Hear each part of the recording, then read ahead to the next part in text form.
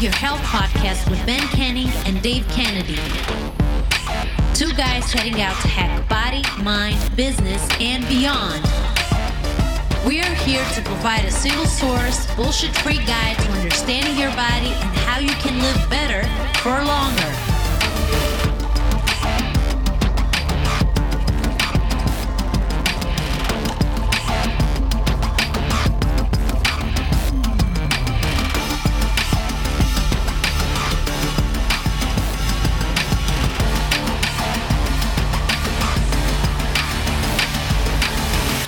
Yo, okay, so this episode needed a bit of an introduction that I had to do after the fact. If any of you have listened to any of the podcasts up until this point, you will have heard me speak quite extensively about Matt. Now, even before the podcast became a thing, I was excited for this episode. As I mentioned in it, Matt is someone that I talk to on a daily basis, and I think it was a very cool collaboration between me, Matt, and Dave. If you don't follow Matt, I would highly recommend. His details will be in the show notes. Matt not only inspires me as a coach, but as a father figure, as a business person, and as an all-round good human being.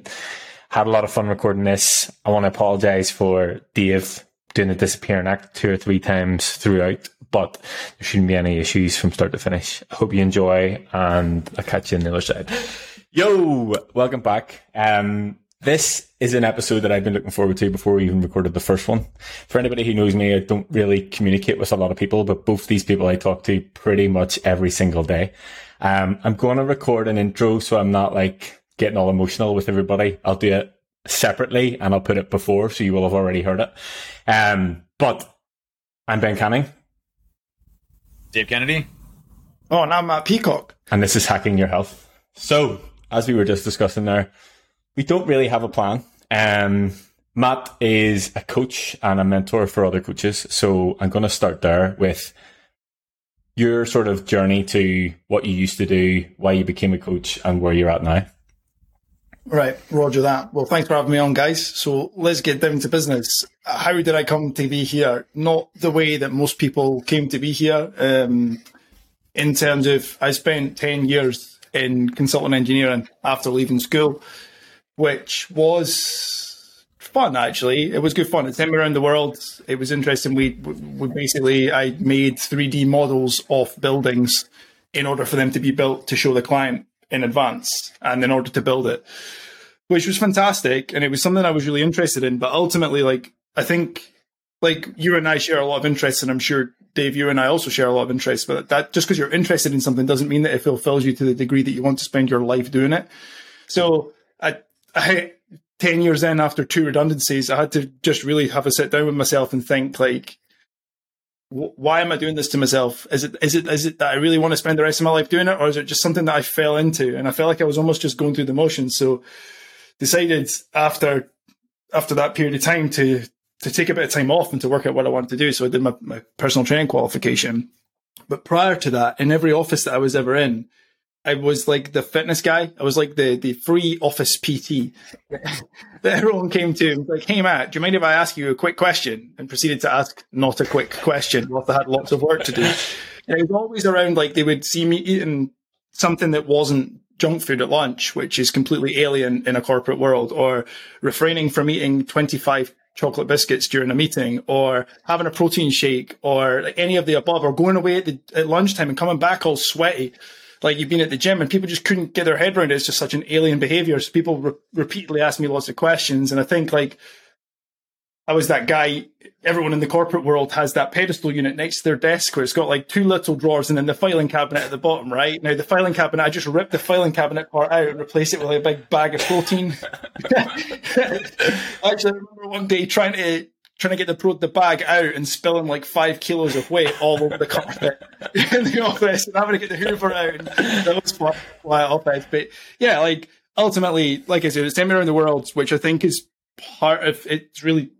It's been one of the biggest benefits, rather, towards me doing this job, is that he sent me to various countries, so much so that I lived there for a couple of years in Australia and the likes. But ultimately, the job was data management in a really, really high pressure environment. Like there was tight margins and there was never enough time to do the job. And there was always a really demanding client and there was never enough staff, which ultimately is the tale of being a personal trainer or an online coach. So it forced me to learn how to manage data in a really stressful environment. And I actually did everything the wrong way. I would be working till 1 or 2 a.m. a lot of the time and then back in at 6 a.m. And that wasn't healthy. So long story long, did my personal training qualification and then went back to doing a little bit of part-time engineering stuff just whilst it took off. But it really only took me like 3 to 6 months to fill my diary. I didn't really anticipate that because when I put it on LinkedIn, a lot of the guys and girls that worked in the offices with me saw that I had changed career and were like, well, hold on, can I actually pay this guy for his advice now? And then they became really busy really quick. And I was like, what does everyone complain about personal training for? This is the easiest job in the whole world. But the lure of all the freedom that came with that became like, it fizzled out really quick because you'll know yourself, Ben. It's like you get to like 30, 40 hours in the gym and realistically you begin hating life all over again because your energy has never been lower. You don't sleep really at normal times. You don't eat at normal times. You do nothing at normal times. And when you've got the day off in the middle, you have the day off and no one else has the day off. So you're just this weird loner that's really tired and hungry all the time. So that became something that I kind of quickly fell out of love with and then decided that, well, hold on, my skills lie in a digital environment.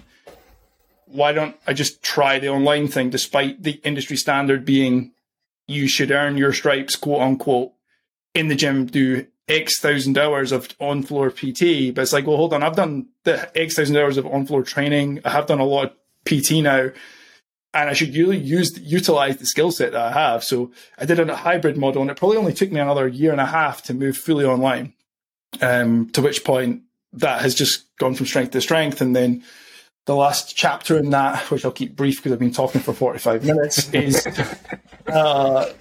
obviously moving into a coach mentorship capacity where for the last 3 or 4 years, coaches have been asking me, can I ask you some questions about how you do things? It became quickly became obvious that actually, hold on, maybe I'm onto something. And actually that was when the light bulb moment with that I'm good at systems and I'm good at organizing lots of data. And that's what coaches are shit at. So let's combine those two things. So there you go. Longest story ever. Now, there's a couple of things I want to sort of touch on. The first thing is, I think I got a whole bunch as well. well, I'm going to go first, right? So I think go skip it, correct me if I'm wrong here. It was potentially only the start of last year that you went fully online. Is that right? Because I remember you having the conversation. You're like, "Oh, I'm going to go fully online." I was like, "Fucking hell, I'm nowhere near that." Or was it the year before? I can't remember the year. It might well have been the start of last year because we've been in this house since November, so that's a year now. So yeah, it might well have been the start of 2020. Yeah. So year and a bit. Okay, cool. And my point is going to be about the data side of things. Now, Dave's obviously a big fan of data, and everything that you and I do is probably the same. But the point that I sort of want to make is, I feel like I know that you're not the industry norm. I know that you always strive to be better and strive to do more. So the whole data side of things and tracking everything, and it's not just this, and it doesn't always have to be that way. Is that I'm going to say, is that intentional to sort of stand out, or do you just believe that everybody else is full of shit and you need to do things differently? Both. All of the above. I think if you were able to look back on all of my school reports, and if you ask my mum, I've always gone out of my way if there's a grain in any form of societal grain or norm. It's like, well, hold on, how can I become the black sheep and go the opposite direction? So I think I don't know if it's this weird fuck you thing I've got built into me or where it comes from, but I think sometimes it's like, I think I can do things better than people are doing them, and everyone else tells you you're a bit mad. Why would you do that? It's always been done. Yeah, I don't care how it's always been done. That wasn't the question. It was like, how can I do this better?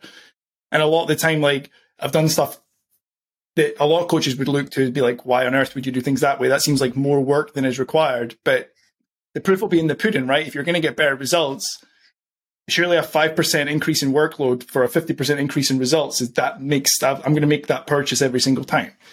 Yeah, 100%. And I think, as you said, it shows in the results that you have with your clients, but it also shows in the being that guy that people were coming to that maybe they did question at the start, but they're like, so can you tell me a bit more about what you're doing there with Notion or something? And you're like, yeah, okay, but now you're going to have to pay me for it. And now I can actually mentor you as a coach. So, I mean, I learn from you every single day. So it's definitely working. In terms of the like going against the grain, again, can relate. And if anybody hasn't realized by now, there's a lot of similarities in me and Matt and everything that we do. Yes, very much so. Dave's probably freaking out. Like, am I on the call with two Bens? Like, where's cardboard? Is this two Bens? Like, is it? But yeah, so right, Dave, over to you. You feel like you haven't really had your chance, so. Well, first of all, I can see where Ben gets his organization from. Like, Ben is probably the most structured and organized person I think I've ever met. Like, I mean, to the point of he spent, I think, 3 days rewiring his house, his TV screen or his monitor for his computer. And he's like, I don't like where the cables are here, so I'm going to redo everything again. But Matt's the reason for that as well. Like, he is the reason for that. He's like, oh, the cable's hanging out there. I'm like, fuck you, take the whole thing apart, start again. Do you also have like mood lighting as well in your? Yeah, I can see some mood lighting. Yeah, see, listen to this. You guys are like literally like exact DNA clones of one another here. So, no, but one thing that I really appreciated you talking about was your shift to move to be happy, right? Like, you were in a job where you were still able to hit your goals, I guess, health wise, but like it wasn't what you wanted to accomplish in life. And I think that's a huge step that a lot of people don't have the confidence to take and to go off on their own or to switch jobs to something that they'll actually enjoy to do that is more accommodating to their lifestyle that they want to accomplish. And, so kudos to you for one, making that switch and going to something that you did that was, what you wanted to do from a passion perspective. I'm very much in that same category. But the one thing that I really liked you to hear is that when you first started, that entrepreneurial or first time CEO thing, as you're going through it, really sucks, right? Because like, it's literally make or break. Like, if you don't put in 1,000 hours a week, you're going to fail at it, right? Until you get to a point to where you can manage it, and then you start to tweak it to make it better for yourself. So, I mean, like, how did you make that understanding? Like, for me, when I first started in my company, Trusted Sec, like, hiring that first employee was like the hardest thing for me to do. Cause I'm like, oh shit, I have to have health insurance. I have to actually pay people. I have to do this. I have to have like HR stuff, like I can't just like find something on Google and use it as a reference, So, for you, what made you want to spend more time converting yourself over from being in the gym all the time, doing personal training, to being more of an online coach and coaching other coaches as well, to make that shift, knowing that you probably are going to have to put in an additional 100% of what you're already putting into in order to eventually wean it down a bit, right? For sure. Good question. And thanks for being so kind there, mate. I think I want to touch on the first point that you made before I move on to that last part. And I think that it's like, this sounds like dead profound, but I think it's only with hindsight that I have the kind of insight now that I think the reason why a lot of people reach for like hedonistic tendencies, like getting smashed at the weekend and taking all kinds of party drugs and all the rest of it, like the normal people of the world, is because they lack the hedonistic thing in their life that is like purpose. Like, so we end up doing a job, I know, who do I think I am? Like Mahatma Gandhi over here, but I think like people get so caught up in that like lack of hedonism, they just think that's the norm because this is what I do, because it's what I fell into. They lack anything hedonistic, so they replace the lack of hedonism with like this massive hedonism, which is work hard, play harder. What does that even mean? So I think like I realized I was doing exactly that. Like, I'm not you stood here on a pedestal looking down on the normal people. I was doing exactly that. Sarah finds it really bizarre, my wife to be, that I was ever in a position where I would go out and get smashed at the weekend, like absolutely destroyed every weekend. And she's like, I don't think I've seen you ever have more than 2 pints. I'm like, yeah, because I have so much hedonism with purpose in terms of what I'm aiming for and building something with some purpose now. And I feel like this is like what I'm here for. I don't need it because I'm fulfilled as it is. So I think that's an important point, is that purpose is huge. Yes, 100%. Yeah. 100%. And then I think like the second thing, being the first time CEO or however you worded it there, in terms of like, you've got to go another 100%. I think like one thing that I think we can't ignore, and the reason why all three of us are doing our own thing, is is a work ethic thing. And I think that is inherently in someone. Like, even when I worked, Sarah will talk to me about this a lot. She's like, find it really hard to believe you would sit at your desk until 3 a.m. because you're completely intolerant of other people's failings normally. So why would you sit in the office and pick up the slack for the rest of the team? It's like, because I had to carry something, no one else would do it if it wasn't done, and we'd be letting it down. So I've always had this work ethic, which I think probably comes from my dad. He's been serial entrepreneur, so I suppose it's like you just see that willingness to put in the extra hours. But I think, again, tying those two together, when there is that certitude and that purpose, putting in the extra work actually, like Ben and I have this chat, we'll be on WhatsApp. It's ridiculous time of night, or it's Saturday morning and we've just worked however many hours and you're doing more, but I love it. Like, I wouldn't change it. So I feel like when it doesn't feel like work, you're all good, right? Oh yeah. Yeah, when it doesn't feel like work, like for me, starting my own company, it was, like, I love cybersecurity. It's like my thing. I love, playing on the computer and messing with things and breaking stuff. And that's always like my hobby. Like when I would, get off of work, I would go and I'd figure out code and stuff like that. That's just what, was fun for me. Granted, I understand that's probably, like not what you would think you'd consider fun. But rewiring my monitor for 3 days is not my idea. So it's like, we have different perspectives. But for me, finding my purpose was a big thing. And I was 28 years old. I was working for a really big Fortune 1000 company. I was one of the youngest vice presidents in the history of that company, and I had a great job. Super stable, didn't have to worry about a thing. But I hated working for one single company and coming in and coming out and always traveling and all the stressors that came along with it. And one day I went to my wife and I said, hey, I want to start my own company in the basement of my house. What do you think? And my wife's like, I think you're crazy. We just have twins, but we'll figure it out. And, lo and behold, you chase your dream, you trust your gut, and you trust your purpose, I think is the big piece here. Everything else kind of falls in line, because you should want to believe in yourself that you can be successful at whatever you do. And if you're not happy in your life and you're missing that purpose, then you're absolutely right. You're not going to feel fulfilled. So you're going out and you're getting trashed every weekend, or you're not, investing time in yourself to live longer for your kids, your family. Like, all of that stuff starts to fall, out of whack. And I think, you did a really good job of being able to recognize that and go forward. I had this conversation yesterday. I was with two people and they were complaining about, I don't want to go back to work. And I was like, I fucking love work. I love working. I'm like, I know people will look at you like you're crazy, and maybe we are, but I'm like, you both know this. Like, I just fucking love working. And the reason that I actually wanted to bring this up is because you touched on your Instagram story earlier on that, about you go through these phases of, right, okay, like you stabilize, and then you go, right, I want to take it to the next level, and you just fucking do it. And yes, it's tough, and yes, you put the hours in, and it's mentally draining and whatever else, but it then allows you to go to that next level. So obviously, feel free to sort of talk about the mentorship side of things and the group thing that you're doing at the minute, and sort of what capacity that's taken. Yeah. So I feel the point that we're getting at here is that in my opinion, in order to grow I suppose it probably applies to anything, but I'll talk within the context of growing a business. I've found that, like, you push to a level and you kind of stabilize, like you said. You stabilize at that point. And I think it's very important that we spend periods of time stabilizing at each level, just getting used to each rung of the ladder, getting comfortable, systemizing up, and like getting the infrastructure in place to deal with that number of clients or that number of whatever it may be.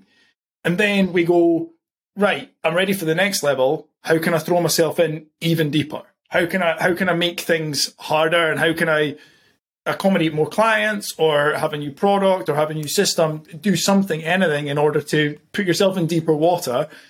And I think it's important to go through periods of making yourself feel uncomfortable. So, like, I've gone through, to bring that back to your question, like, I've gone through periods of doing that over and over. And I'm in one at the moment where I saw an opportunity to help a lot more people with the mentorship. Decided that I would start a case study group to see how we get on with that. Started a case study group, and like the intake, the uptake was absolutely huge, like more than I could have ever expected.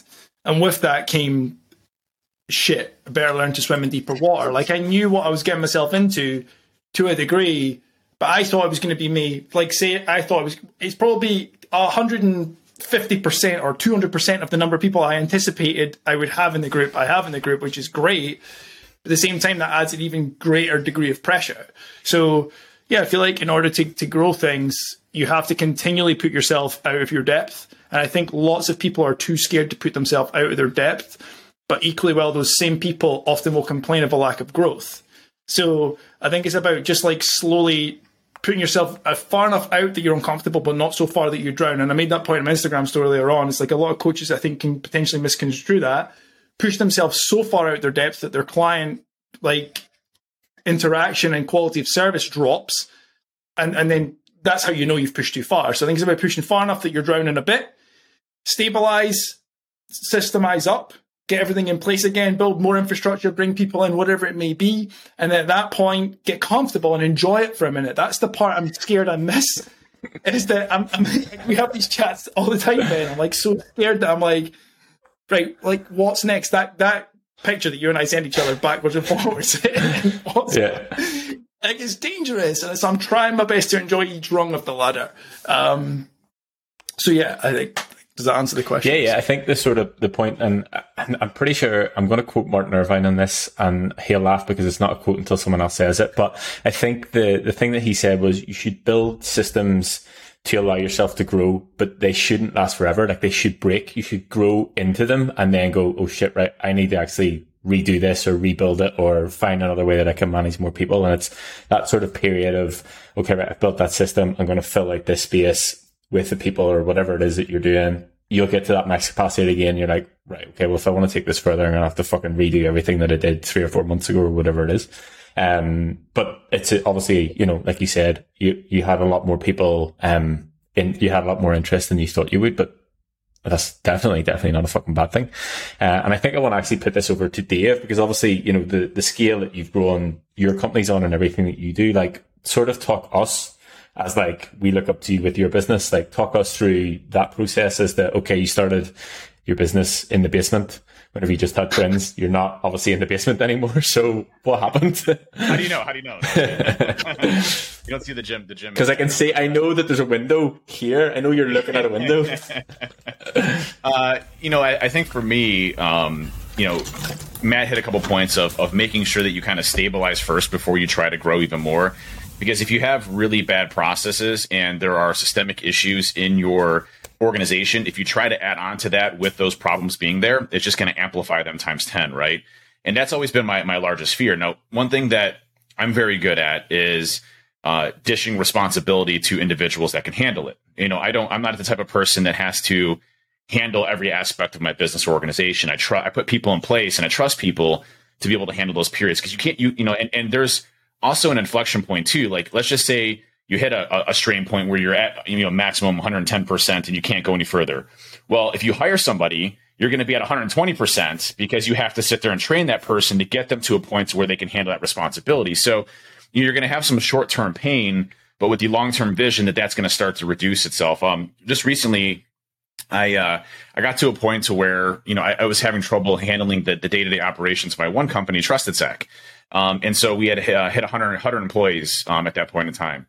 And so, you know, I was sitting there talking to some, you know, one thing I also recommend for folks is finding a good peer group of folks that are in the same type of industry as you, or at least in the same type of capacity as far as business wise, that you can bounce ideas off of. And I'm part of this group called Vistage, which is just a bunch of CEOs that get together once a month and we chat about problems or issues that we're facing and how do we overcome them. And I was sitting there explaining to this group, I'm like, listen, like every part of my day is consumed with just the operations of my organization. They're like, well, you need to hire a number 2 or a COO to come in and really help you out, you know, to get a lot of the processes established. And so I had hired a COO at the beginning of this year.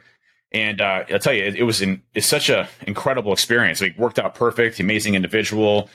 We've grown exponentially. We hired 22 people in a month at one point in time. It was insane, you know, how efficient things became and how our operations started to run. And then, you know, look at my other company, Binary Defense, and, you know, I'm more of the CTO over there. You know, I put a CEO in place. I put a COO in place to be able to handle that. And that's 150 employees. And so, you know, being able to grow those companies in a way that allow you to have leaders in positions and you're still the visionary, you're still the person providing, you know, the direction you want to go and making the right types of changes and also maintaining culture and everything else, I think is really important. But, you know, it was a scale to get there, right? You know, I remember hiring my second employee, and it was a disaster. I don't want to go into details, but like that person did not make it. It was they're not still within the company. No, and that's a rarity. We keep our people, through and throughout. And for me to let go of somebody, it must have been really, really bad. And it was really, really bad. It was the worst hire I could ever possibly have done. And, but you learn from those mistakes and you kind of build upon that. But the second employee, my thought pattern there when I first started TrustedSec was I needed somebody that could do the technical work and do a good job doing the technical work. While I became more of the sales, marketing, and everything else around that, and still helped out with the technical pieces, but freed me up from what would be the most brunt of my time doing, so that I can, start to, engage with more customers, build more books of business and things of that effect. And then once I kind of stabilized there, I hired an additional person. I actually hired a dedicated salesperson to take the sales and, marketing aspects. And so now I had a technical person and a salesperson, then I hired another technical person. And then I became more of the going out there and speaking and going to different organizations and, speaking to boards and, grew, from there, building our brand and reputation. And all of those things really helped, I think, start to structure the organization in a way that allowed me to, free myself up. But don't get me wrong, like, what's interesting is, some people will look at giving away responsibility as, you're giving up, your work, right? And it's really not that. Your work shifts in a lot of different directions. Like now where I'm at is, I have touch points across the whole company. I understand what's going on within the organization, but I can focus on building awesome programs. Like we just implemented what was called a junior program, which allows us to hire college kids and train them up and get more people into the security industry. I can help out with charity, things that our company is doing now. So like, I'm involved in things that I really enjoy doing that are kind of like my area that I personally like the most, while the rest of the company functions and works appropriately. I think the funny point there is, and Matt, you'll laugh at this, like, whenever you do your PT qualification, you do your level 2 and you do your level 3 and they talk you through the training, they touch on nutrition, but they don't fucking tell you have to be a graphic designer, you have to know marketing, you have to be able to keep your books, you have to be a counselor, and you have to do all this other shit. And I think like juggling all those balls and everything that you need to do is fucking hard. And also delegating is hard too, because I don't know about you guys, but I'm a bit of a self-confessed control freak. Didn't realize it up until very recently, but I definitely am. I totally can't see that at all. Yeah, right. But yeah, obviously, it worked out for you. And I think another sort of point to note is you're talking about peer groups there and people to sort of touch on. And I think having somebody else look at your business, like you can be so focused on what you're doing that someone else will come in and see something and go, well, why don't you just change that like that? And that's why I benefit from having Matt, because we send each other things all the time. Be like, well, okay, well, why don't you change that? Or why don't you change this? I think having that is invaluable. For sure. It makes absolute sense of having that wee group of people around you. I think the idea of having 100 employees is the most terrifying thing. Just hearing it out loud, I couldn't help but laugh when Dave was saying it. Bloody hell. I mean, I can't even get my head around that. How terrifying it must be to have 100 people dependent on you and your business. I know, but I mean, I feel like in a couple of years you might. Yeah, I mean, so do I. Like, I mean, that would be fantastic. But do you not think that feels like such a stretch? Like, yeah. To get my head around even Sarah being dependent on the business was a stretch. Yeah. Because, like, while like I know it can afford comfortably to pay her salary many times over, when it was theoretical, no problem. Like, we can play this game all day long. Mental masturbation of like, yeah, we can do this. And then like Sarah came in. I remember she was eating her lunch. I'm like, how was your day? She's like, I handed my notes in. I'm like, whoa, wow, gulp. Like, fuck. Right, okay. Be right back. Off the phone there and scream into a pillow. But like, I feel like, yeah, it's just like, it's that weird insecurity that comes with having a business that you're like, just because this month was good, will next month be good? And I don't think that ever leaves you. Even when you were playing, the small stakes, standing in the gym, making a few £1,000s a month, it doesn't change when you earn multiple times that. In fact, it probably magnifies it, because the more you have, the more you stand to lose. Mm-hmm. So the fall to ground zero is far greater from 10 years experience than it was when you were earning $2,000 a month in the gym. Yeah. I think even with that, like, it's whenever you're at that point in the gym, like we're sitting here going, right, fuck having 100 employees, I can't imagine it. But at the same time, whenever you were stood on the gym floor for the first couple of months, you would never imagine standing in the position that you're in now. So it's obviously just like a natural progression over time.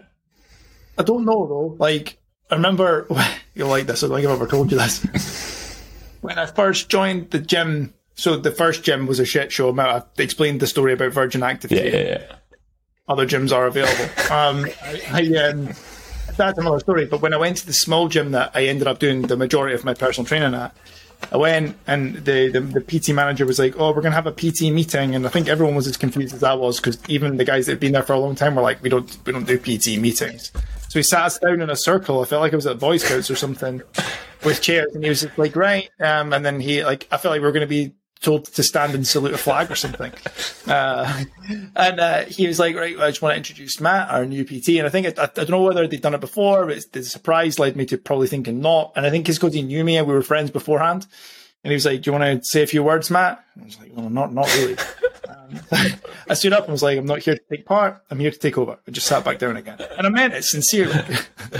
Yeah, but having that sort of belief, but in terms of like I get it, and I remember having some, not exactly like that, but I remember sitting down with who was the fitness manager of the gym, and everybody started at the same time. I don't know if I've told you this actually. So we all started at the same time. The gym opened on the 16th of December, so everybody started at the same time. It was the only gym I ever worked in.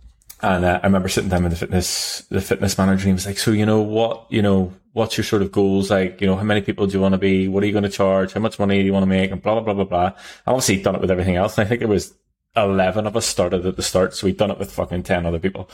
And, I told him, and he looked at me and laughed. And I'm like, "But what's so funny?" And he goes, "No, but I need you to be realistic." And I was like, I mean, I'm not even exaggerating. Like, that's, this is what I see. And I don't know whether it's just like this sort of fixed mindset or people not understanding or whatever the fuck it is, but always having the belief that there is more and you can do more. And that probably circles us right back to, going against the grain and going against the norm in terms of like, okay, it doesn't always have to be this way just because it has been that way.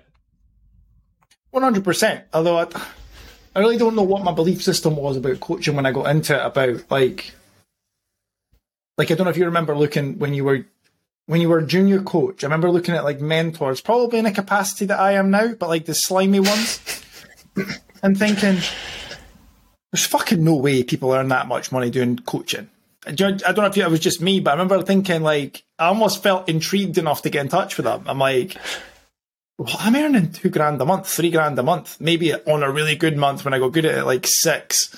But I mean, so much so that you would probably end up having a stroke if you did it 2 months on the trot. I remember thinking, there's no way. And I just think it's like, I didn't get into this job to like make heaps of cash, nor am I in it to make heaps of cash now. It's just a byproduct. But yeah, I think it's a funny one with coaching. I got into it because I was like, this is like genuinely what I enjoy. But I remember looking back on it, like these people on the beach with their laptop, like, how does that work? There's so many questions. I mean, where's your power source? Like, my battery lasts about 10 minutes. It's plugged in all the time, so it just fries. It's awkward. It's awkward using your laptop on your lap. Like, if you're sat, it's fucking nightmare. Yeah, but can we have a minute for how fucking hot the bottom of a MacBook would be on your lap? On the beach. And sand? No way, it wouldn't be for me. I don't know if I've told you this story, but obviously I used to train with JP, and, I was like, this fucking online coaching seems easy. Like, he just sends me an email every week, changes my food, changes my training. Like, I could definitely do this. So I was like, right, this is what I'm going to do. But obviously, earn your stripes, working the gym floor, which I'm glad I did do. Like, you learn about people, you learn your craft, you learn how people move, what people struggle with, etc., etc., etc. But even if I look back at what I knew online coaching to be then versus how it's done now, I don't know whether, obviously people still do it that same way, whatever. But, the how the entire industry, or whether it's just the people that I look at, surround myself with, whatever, has shifted. It's not just that here fucking, it was literally, I would have got an email that was literally just typed out with my diet plan and my workout, and I would have had to go into my Hotmail to just write it into my logbook. Like, that's the stage I started at, or that's where I learned from. I think it's probably like that when I looked at these mentors, but I always found it totally perplexing that someone could earn a good wage doing that job and not die in the process. On the beach, shark attack. welcome to fitness coaching. You can either earn, you can either earn lots of money or live. Pick one. At one point, I wanted to, in the sort of like in the topic or in the realm of, getting shit done and growth and business and everything that sort of comes along with that, with productivity. Something that you have taught me since the day and hour we first had an ever conversation was productivity hacks, how to be more productive, how to get more shit done. Like, number one, how the fuck did you end up there? But number two, like, what's the sort of, like, I know that you have and I'm the same now. I'm like, right, okay, well, if I need to do this, I need to take this this time, do this. It's going to make me feel like that. And then if I need to do that, how do I manage it? So where did this sort of interest in that for you come? For the interest in like productivity or the obsession with how to optimize, like, let's go with that. Like, how to optimize, how to be more productive, like how to get more from yourself. I think it comes back to that thing where it's just kind of like, it's like that work ethic manifested in a different way, isn't it? You're like, I've got this work ethic that I like working and I want to do more effective and more efficient working. And then you're like, right, well, hold on. I've opened the can of worms here, and you realize there's all kinds of shit you can start doing / taking. And it's like, well, it's just turned into an absolute shit show. And it doesn't always play well. Do you know what I mean? Like, I have taken way too much nicotine before a podcast and had to go and like literally shit myself 2 minutes before starting the podcast. Not this podcast, I might add. Did it in my shorts this time, boys. But if you need to take a break, we'll understand. Don't worry, mate. That's why the camera's above my waist. So, yeah, I feel like that came from like that didn't start until I started working at a desk again. Because when I was in the gym, I did the opposite when I worked in the gym, as I'm sure most coaches do. You just abuse yourself with caffeine. Like, you find the upper limit for espressos in a day or Monster, and then you're like, right, great, this is actually now having a detrimental impact on my ability to human. Like, it's not even just coaching. It's like I've become a worse human being across the course of today. So when I started working at my desk, I think when it was a hybrid model, it's the first time I've really thought about this. When it was a hybrid model and I had like a very small block of time that I could do the online coaching that I was doing, and it had to be done in that block because I had to get back on the gym floor. And that led me down like binaural beats, and like that's when I bought like noise cancelling headphones, and that. So I'm like, right, well, nicotine seems to be the thing. Let's see what that does. Cue shitting yourself. But like, I remember the first time I used the nicotine spray. I think I've told you this, Ben. Like, I sprayed it at the back of my throat. Like when you've got a sore throat, and you spray that stuff at the back of your mouth. Like, I thought it was like that, and I swear it was like. I remember just having this like awful experience, thinking like it's like someone has CS sprayed the back of my throat. It says fresh mint on the front. It's like, I don't know who made this, but they've never tasted mint.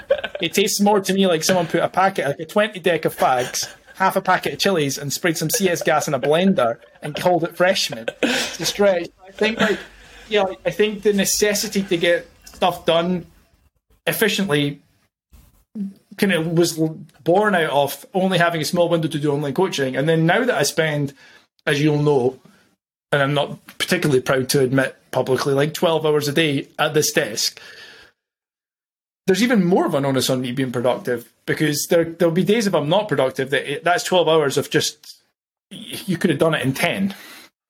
And that pisses me off, as I'm sure it probably does you, where you're like, well, where did the 2 hours go? You don't have anything to show for it. You have nothing to show for that 2 hours. You have no idea where it went. It just slipped into the ether. And usually it's on fucking Instagram because you were just scrolling nonsense.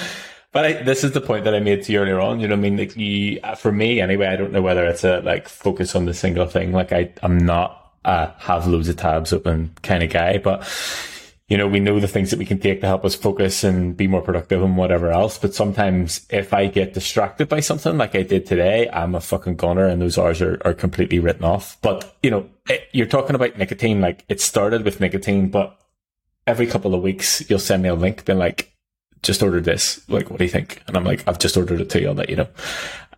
Where do they come from? Like, and when does it end? You know, when you're talking about reaching the upper limits of caffeine, you've reached the upper limits of nicotine. Like, this is the thing, mate. It's a tricky question, isn't it? And then you bring into a whole question of morality as well. Like, where people start to feel really weird about it, and and also you got to consider, like, obviously I'm a dad. I can't just be sitting here like a fucking chemist. So I don't know. It's like, it's a strange one for me. Like, for me, it's like day to day, it's like nicotine is the one for me, because I think I'm far newer to it than I am. Like, I've got 17, 18 years of caffeine abuse in my system. Like, it's nothing. Whereas, like, nicotine's still a relatively new drug in terms of it's only a couple of years in for me. So if I use it sparingly, plus its half-life is less. So I can use it slightly later in the day and break that curfew a little bit. Do you want to explain for anybody who's listening who doesn't know, like, that you're not just fucking smoking fags out the back and then coming in and doing some work, like the process of why you take nicotine and what it does? Yeah, so I think, like, smoking fags, smoking cigarettes is retarded, like completely stupid. Like, you should not be doing it. There are literally 10 different better ways to get nicotine into your body than smoking a cigarette. They come with none to almost none of the health consequences of smoking. So for me, I have done the rounds with this and I have experimented thoroughly. I think the spray is still my favorite. Like, so there's one, Nicorette Make a Quick Mist in the UK. Like, I'm sure there's exactly the same product in the US, but only 1,000 times stronger and with sugar in it. So I think, like, the spray works very, very quickly for me. So it's my favorite. The gum is a bit slower in terms of, like, but it tastes like shit. Like, I don't enjoy it. Like, it's like cigarettes mixed with like normal chewing gum. It doesn't do anything for me.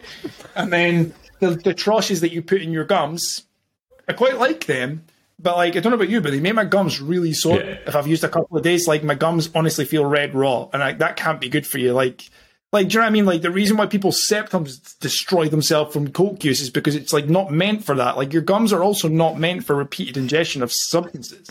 So I think cycling would be the best way of doing it.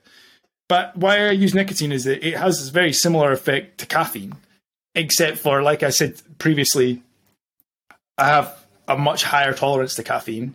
It has a shorter half-life than caffeine, which means I can use it later in the day. Typically, I ask my clients to stop taking caffeine about 2 p.m. because its half-life means that you'll be wide awake at night. And people, it's one of those things where, you know, I can have an espresso straight after dinner. It doesn't affect me. It's like, it does affect you. You just don't know it's affecting you. Like, your sleep is shit. Wear an Oura Ring or a Whoop strap and I'll show you that your sleep is shit. So we cut caffeine off there. Nicotine, we could technically push up a layer because it has slightly shorter half-life, meaning less than half of it is less in your system. But for me, the focus from nicotine is far more tunnel vision, whereas caffeine, I mean, it just gives you the shakes, right? Like, I mean, it depends. As I drink caffeine right now, so 180 milligrams right here. But yeah, Dave, you push the boundaries on caffeine as well. He sends me these pre-workouts. He's like, I've got this pre-workout super Hulk juice, or it's like literally the blood from Harambe. I'm going to take it. There's 500 milligrams of caffeine in it. I've just had a coffee, and I'm like, fucking hell. My tolerance in caffeine is much higher as well, too. So, you know, I do stop around 1 o'clock is my time limit where I don't drink any more caffeine. But usually I use it as solely a pure pre-workout type of thing. Well, I guess that's a good point to note as well, because obviously you always say that, you know, generally the industry as a whole, you know, the InfoSec industry, cybersecurity, is a total shit fest for being unhealthy. So, you know, before, whenever you would have sat up all night coding or whatever you were doing, as I imagine you sat with probably similar lights to what Matt, I don't know why I picture this. Like, I feel like me and Matt have a hacker set up here and you don't. Like, I think there's something fucking wrong here. Listen, I feel like my hacker game is really, I'm getting challenged here. I'm going to need to get some, like, different lights and some, hacker like, flex going on, and you're just sitting with, like, fucking basketball behind you. Like, I'm going to have to get the hoodie and everything to get the whole thing going here shortly. So, but anyway, my point is, you know, I assume there would have been some sort of, like, you know, whether it's energy drinks or whatever, like late night and shit like that was how you would have survived. Or drinking. Yeah. Or drinking, right? You know, lots of drinking, or, you know, lots of caffeine, either one. So it was, if I would stay up till, you know, 3 or 4 o'clock at night coding, a lot of times I'd be having bourbon or whatever, just to kind of, you know, drink while I'm coding. Sometimes I'd wake up and code some magic stuff that I never even realized I could code. You know, I just don't remember how I did it. There's still parts of my code and some of my toolkits. I'm like, I have no idea how I wrote this, but you know, but a lot of caffeine would be one if you want to stay up all night, don't want to drink. So a lot of very unhealthy components to, and that's not just me, by the way. That's like the industry as a whole. You know, drinks, heavily alcohol abuse, as well as just drinking massive amounts of copious amounts of caffeine, throughout the day, throughout the night, and to keep you kind of going throughout the night as well. I think it would be a terrible industry for me to find myself in, because what you're telling me, it's almost like a dick measuring contest to see who stayed up the latest, who has the most healthy on relationship with food, junk food, caffeine. I've been like, I don't fucking definitely wanted to win that. Like, I've been up for 5 days. Well, you have to kind of think conceptually how this whole industry started, right? It was a bunch of, kids in their basements, spending nonstop hours, till 3:00 in the morning, hacking into computer systems early in the 80s and 90s. And, that obviously has changed into an industry, but a lot of those habits and tendencies really habits, right? The hacker culture is very much still alive in our industry, which is, there's a lot of great things about the hacker culture. There's a lot of bad things that are not, great as well. So I think it's a badge of honor when you come up with this new exploit. But the problem is like a new exploit takes you like a month and a half to write, and it's like nonstop, staying up 12 hours a day or 24 hours a day just to get that thing working. So, it's a lot of things I think we need to fix for our industry itself. And IT is the same way too. Developers, same way. Anything that's typically information technology or related to technology it has a very high burnout rate. I think one of the good points to note, though, obviously you were talking about the junior program that you're running, and I actually mentioned this to Chris after our call last week. Like, you're now in a position to show the next generation that it doesn't have to be that way. And do you know what I mean? And obviously, with what you're doing with training and how that's sort of influencing everybody else in the industry to actually make change, like, you're in a really good position to actually change how the industry runs and get rid of those bad habits. It's interesting. One of the folks that I hired, I was speaking to him the other day.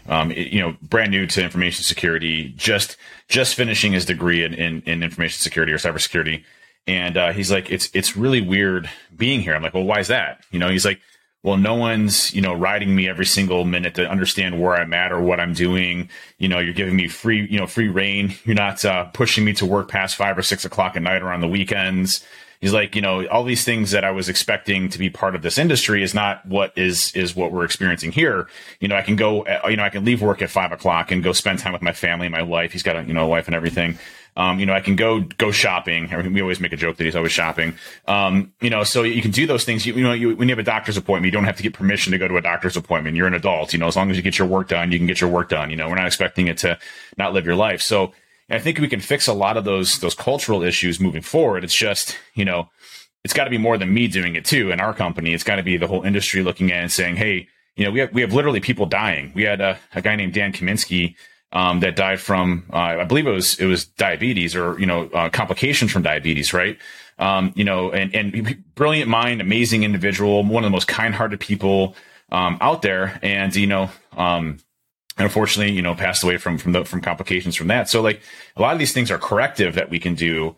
I think it's just changing the culture of our industry to say, listen, go home at 5 and spend time with your family, spend time on yourself, eat healthy, do the habits that you want to do. This whole industry really could, I think, serve better for that. Yeah. The irony I think in it is like, I've never had this chat with you, Dave, but like, I think like all the things that I when I echo what Ben said, it's like I would be an absolute nightmare in InfoSec because I think I'd just be in this comfy chair like till all times of the day, and I'd have a physique that resembled a sock filled with custard by next Wednesday. But yeah, I was there as well. I was 315 pounds. So, exactly, mate. So you go, it's like, this is the thing. I think that's a really easy place to get to. But I think the irony for me looking in is that all the things that we're discussing that are kind of like the bad things that lead you there are actually tools that can be leveraged positively, like caffeine, like the nutrition, and like all these different bits. We can actually use them to flip the coin the other way. It's like the dose makes the poison. It's like, instead of like hammering the shit out of caffeine to the point where you've basically given yourself Parkinson's and you're typing twice as fast, like that, if we just use caffeine intelligently and other stimulants in the right dosages and times, actually I reckon you could leverage people's productivity like significantly. Plus, a healthier person eating better food is definitely got a healthier and more active brain. Like, there's absolutely no way you're getting the most out of yourself the way that we would. I mean, Ben, imagine we took a week and just had a shot at that industry. I'd be like up to my knees in McDonald's boxes. I think though. Well, I think that's the point of that is good mind, good body, right? And our industry always talks about how, you know, we have these brilliant minds, and we absolutely do. I mean, we have some of the most incredible people you could possibly imagine. I mean, just super intelligent, you know, savant type individuals. They're just incredible. You know, but their brains aren't working, you know, at full capacity because their body is definitely not working at full capacity. And so I think that's, you know, the big difference that we have to shift is that, listen, if you want to be, you know, if your passion is cybersecurity and that's what you want to do and that's what you want to be good at, you should also get your body there as well so that you can be the best of both worlds and really fire on full cylinders for your mind and your body. Yeah, I think that was the point I was going to make. You know, you always talk about these great minds, and the calls and the conversations that I have with potential clients and with clients, like I'm like talking to these people like, fuck me, these guys are the most intelligent people that I, you know, just like super, super on it. But then there's that sort of like brick wall that they're like, they haven't figured out exactly what Matt said, that if you didn't abuse all these things, you could actually use it to become better. And that's, I think, where we sort of met in the middle with being able to hack that shit, you know what I mean? Like productivity hacks or, you know, whatever it is. Like, it's just a sort of change, it's perspective, I guess. It comes down to sort of perspective in what you're doing or the way that you're using things. Yeah. And I think, you know, productivity is one of those things that we also think that we do a really good job at in the security industry, because like, you know, here's the thing, like it depends on the industry or the vertical that you're in cybersecurity. But there's an industry vertical called incident response, which is really difficult. And we have obviously a couple of members in the family chat, Ben, that are part of that, right?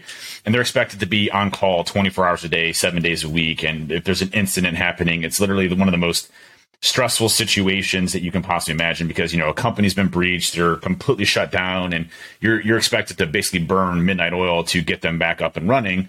And I really have a tough time with, so we have a part of our business that is like that as well, but we really try to balance our folks so that, you know, they have ample time off if they've worked multiple times, you know, multiple, you know, situations where it's, you know, causing a stressor. We really try to balance that out. A lot of companies don't. And so I think, you know, you look at incident response as an example, and there should be expectations in an incident response piece that, listen, you know, you should have shifts, you know, like, you know, similarly to what you do in a different location, where if you have somebody that's working 10 hours or 12 hours, boom, he's off of his shift, you know, someone else needs to come on. You can't work 20 hours. You can't work 24 hours, you know, efficiently. So, and I think we all have to recognize in the industry that regardless of what our specializations are, you know, being leaders in this industry, if you own your own business or you're in a management position, you always need to have the focus of your people and burnout as part of that, and giving time out. We're working right now. We just had another HR individual at Trusted Sec talking about, you know, adding on to things and doing things properly. We had an HR person before, but it got too much to handle. We have two HR folks now. And one of the things that she's working on is a health and wellness program for our company, where, you know, we incentivize our employees to go out and do things and take time off of themselves and those types of things, so that, you know, if your mind isn't right, your body isn't right, your body isn't right, your mind isn't right. So, you know, it all has such a intertwined relationship with one another, and we just don't take it seriously in our industry at all. Yeah, I think actually that sort of leads on to something that I want to touch on, Matt. Again, you know, in terms of like, from what I know of how you go about handling clients and whatever else, you don't do things by the book from the start. And it works. Do you know what I mean? Like, it's not to take that. And as you said, you know, you've never had this conversation with Dave, and you haven't really sort of, I imagine, had to actually have this sort of thought process. But for anybody who's listening and anybody who sort of wants some actionable tips, like from what you know about what Dave said there, and sort of a bit of a hybrid of what you do with your clients from the very start, somebody who basic, no training experience, eats like shit, drinks like shit, sleeps like shit, where do they start and how do they sort of build upon it from that? Right. And before I go any further, Dave, I can't believe you've invited me round. I've never met you before, and you've got candles on. I didn't realize it was that kind of a meeting that we're going to... Oh, you can see the candle back there, huh? Yeah. Barry White or something to come on. And if Dave starts removing clothes, I'm leaving, guys. All right? Whiskey and tobacco flavored. Yeah, it's like the Spice made a candle. That's what. That's right. He's probably standing now with no trousers on. He's just standing, and as are you probably. No, Matt, I actually have pants on. I'm going to go for a walk afterwards. By the way, Matt, can I ask you a question before we get into this really quick? Is that, you know, would you as a trainer, I'm just asking personally, like I'm not saying Ben did this to me or not, but would you give somebody a 5 days of not doing any training whatsoever for a deload to relax if they've done that, you know, a 10-week heavy program?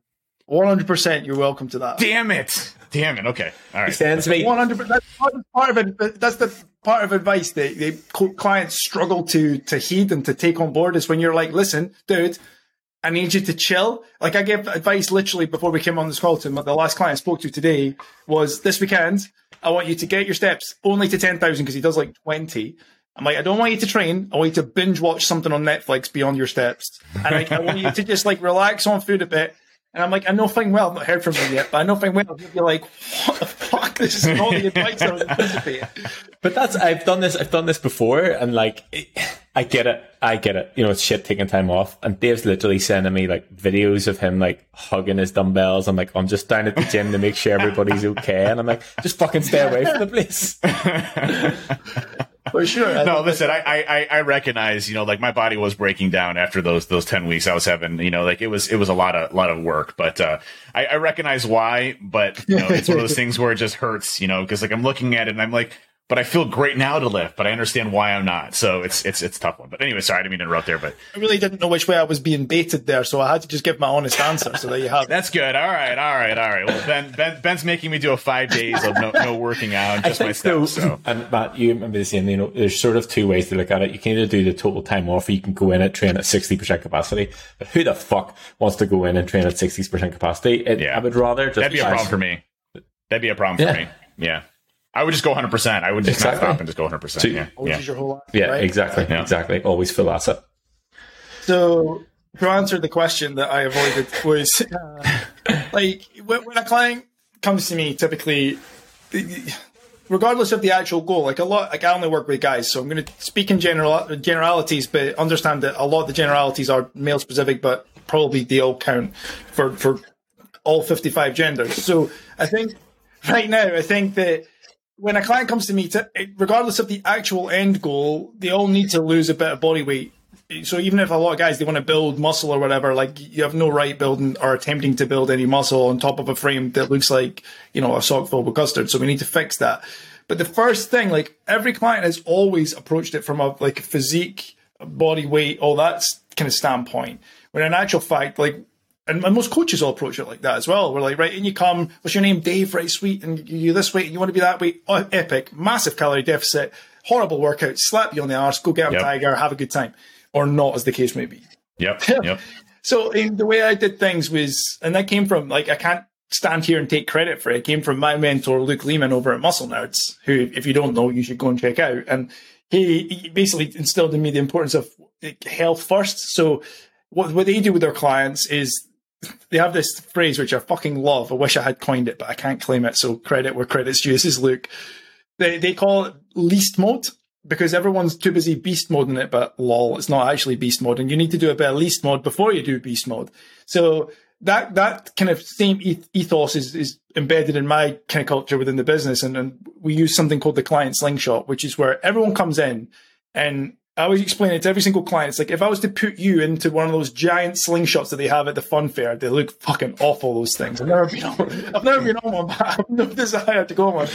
And they pull the ball back, right? What happens to the elastic is the energy gets greater that's stored in it, but the ball has moved further from its target. So we've actually moved the ball further away from the target, but the energy that's now stored in the whole system is greater. And I always say, it's like, so you might feel like you're not going to gain weight. Like, that's not what I'm saying. But what I am saying is we're going to move you away from that target. We're not looking at losing weight. I don't give a fuck what your scale weight does, nor what your measurements do. Do you know what I want to do? I want to get you feeling absolutely fucking incredible and then build the energy. So if people come to me, I get them to audit themselves and we look at their energy, and typically it's like 6 out of 10, like 60%. Like, fuck that. Like, that is literally your lifeblood. So let's build that. So we'll spend, I mean, how long is a piece of string? Let's say on average, like 10, 12 weeks. Like, that's a quarter of a year. Getting people absolutely flying in terms of fixing sleep, stress, digestion, and then looking at like habits, lifestyles, behavior, and routine. That's the stuff that we need to nail, because nothing else really matters until you've got, like, if you've got 50% battery, why are we starting digging a hole from there? Let's get you 100% battery and build some more batteries so you've got loads of energy, and then we'll start digging from there.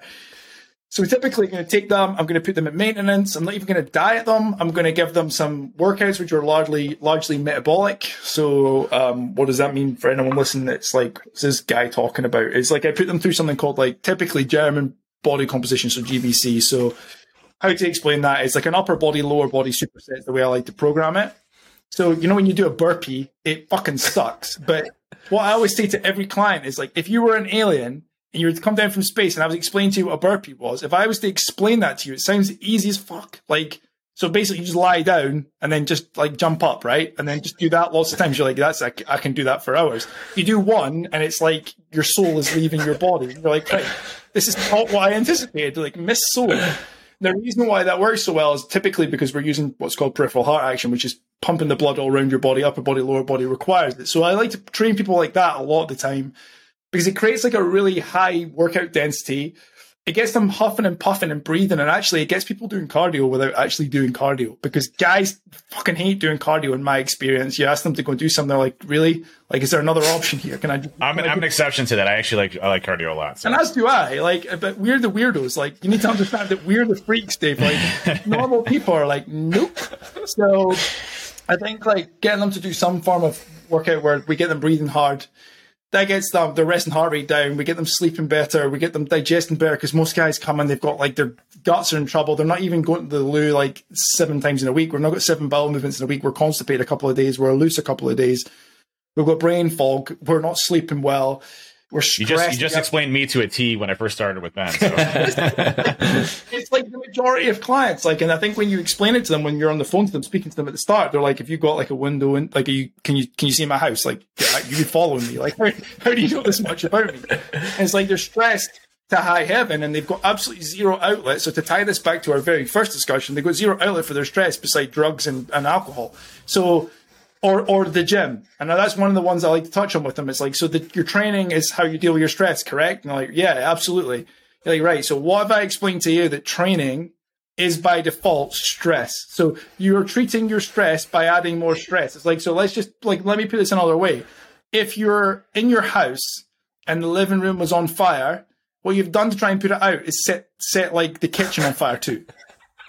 Like, would you do that, or would you go and put the fire out in the living room? Like, I put the fire out in the living room. It's like, so you're now setting bedrooms on fire. Every time you go to train, you're setting another room on fire. Like, it seems like absolutely ludicrous. They're like, yeah, when you put it like that, I don't do anything to manage my stress. No, you definitely don't. And I think so. I teach the guys heavily on journaling, on breath work, on meditation, on even just like, you know what? Go out for a fucking walk. Like, go outdoors. Oh, I love walks. I love walks. That's my peaceful. That's my time. Walks are my time. And like one of these things. I mean, this one's not looking too active at the moment. My dog, like, look, he isn't dead. He's not interested in you right now at all. That's the end of him. But like, honestly, like just getting outdoors or all that stuff. So I teach them that they're the 3 things: like sleep, stress, and digestive function. Build up their energy. Take them through the client slingshot. Then when we let them go. Like they feel like they can diet for fun. And actually at that point, like I put a guy in my story earlier on, right, Ben, who's like, he was eating 2,300 calories when he came to me. He had a big old tummy on him, big belly. We've now lost 10 kilograms and he's eating 3,000 calories. Like the guy's metabolically able to tolerate food rather than the absolute slug that came to me. I can say that because he's one of my friends.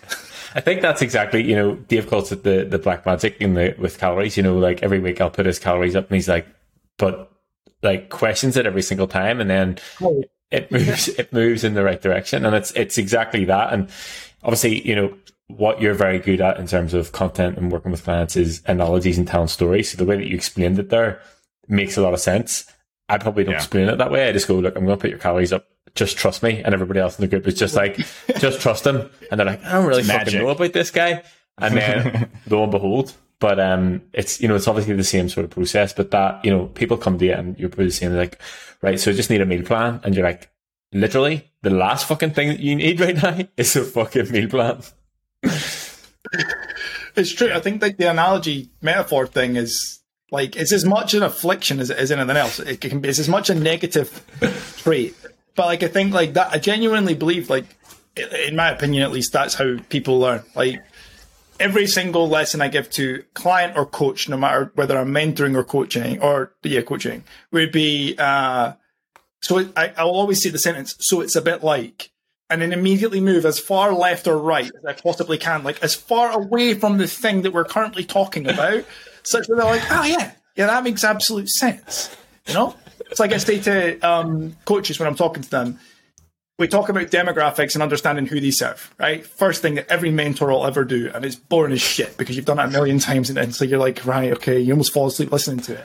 But that's where most mentors stop. And I always say to the coach, I'm like, right, so now you know what like the thing, the person looks like in terms of on a piece of paper they are this tall, like whatever, this gender, whatever it may be. But so we need to talk about their psychographics. And that's the level that I think is really, really important. And I use the analogy, just that I'm going somewhere with this. The analogy is always like, in my kitchen, through that wall, we have an American-style fridge freezer. Like, right, sweet. It's like, if I gave you a pen and a piece of paper, could you draw, like, it doesn't need to be like a work of art. Like, could you draw one? Like, yeah, absolutely. I'm like, it's just a rectangle with a line down the middle and then two handles, right? And then the ice dispenser. Like, yeah, it's like 4 rectangles. Like, sweet. So you know what it looks like. Agreed. Like, I agree. Like, sweet. So on the front of it says Samsung, and then it says 10-year guarantee on the digital inverter compressor. It's just broken. Can you come and fix it? Like, no. It's like, cool, but you know what a fridge looks like, right? It's like, yeah, but you don't have a fucking clue how it works. They're like, yeah, no clue. Like, so that's why we need to understand psychographics, and that's why psychographics is what fixes the client's problem. Just knowing that you help men in InfoSec is fucking useless if you don't understand how men in InfoSec work and how their problems, intertwine and present them. Yeah, no, I think that brings up a lot of good points on understanding who you're working with and their trials and tribulations, and kind of understanding, what's immersed in them. Like, there was a study that came out on mice where they had taken mice that had been out in the wild and they put them into cages, and the ones that were put into cages immediately got obese, right? Because they were feeding them the same amount of food, but they weren't out hunting for their food or being active or things to that effect. So they put them on a caloric deficit, and lo and behold, they maintained their weight, without having to hunt for food and everything else. And so understanding your surroundings and who you are as individuals and the type of people that you're serving, I think is really important. Men and women are vastly different.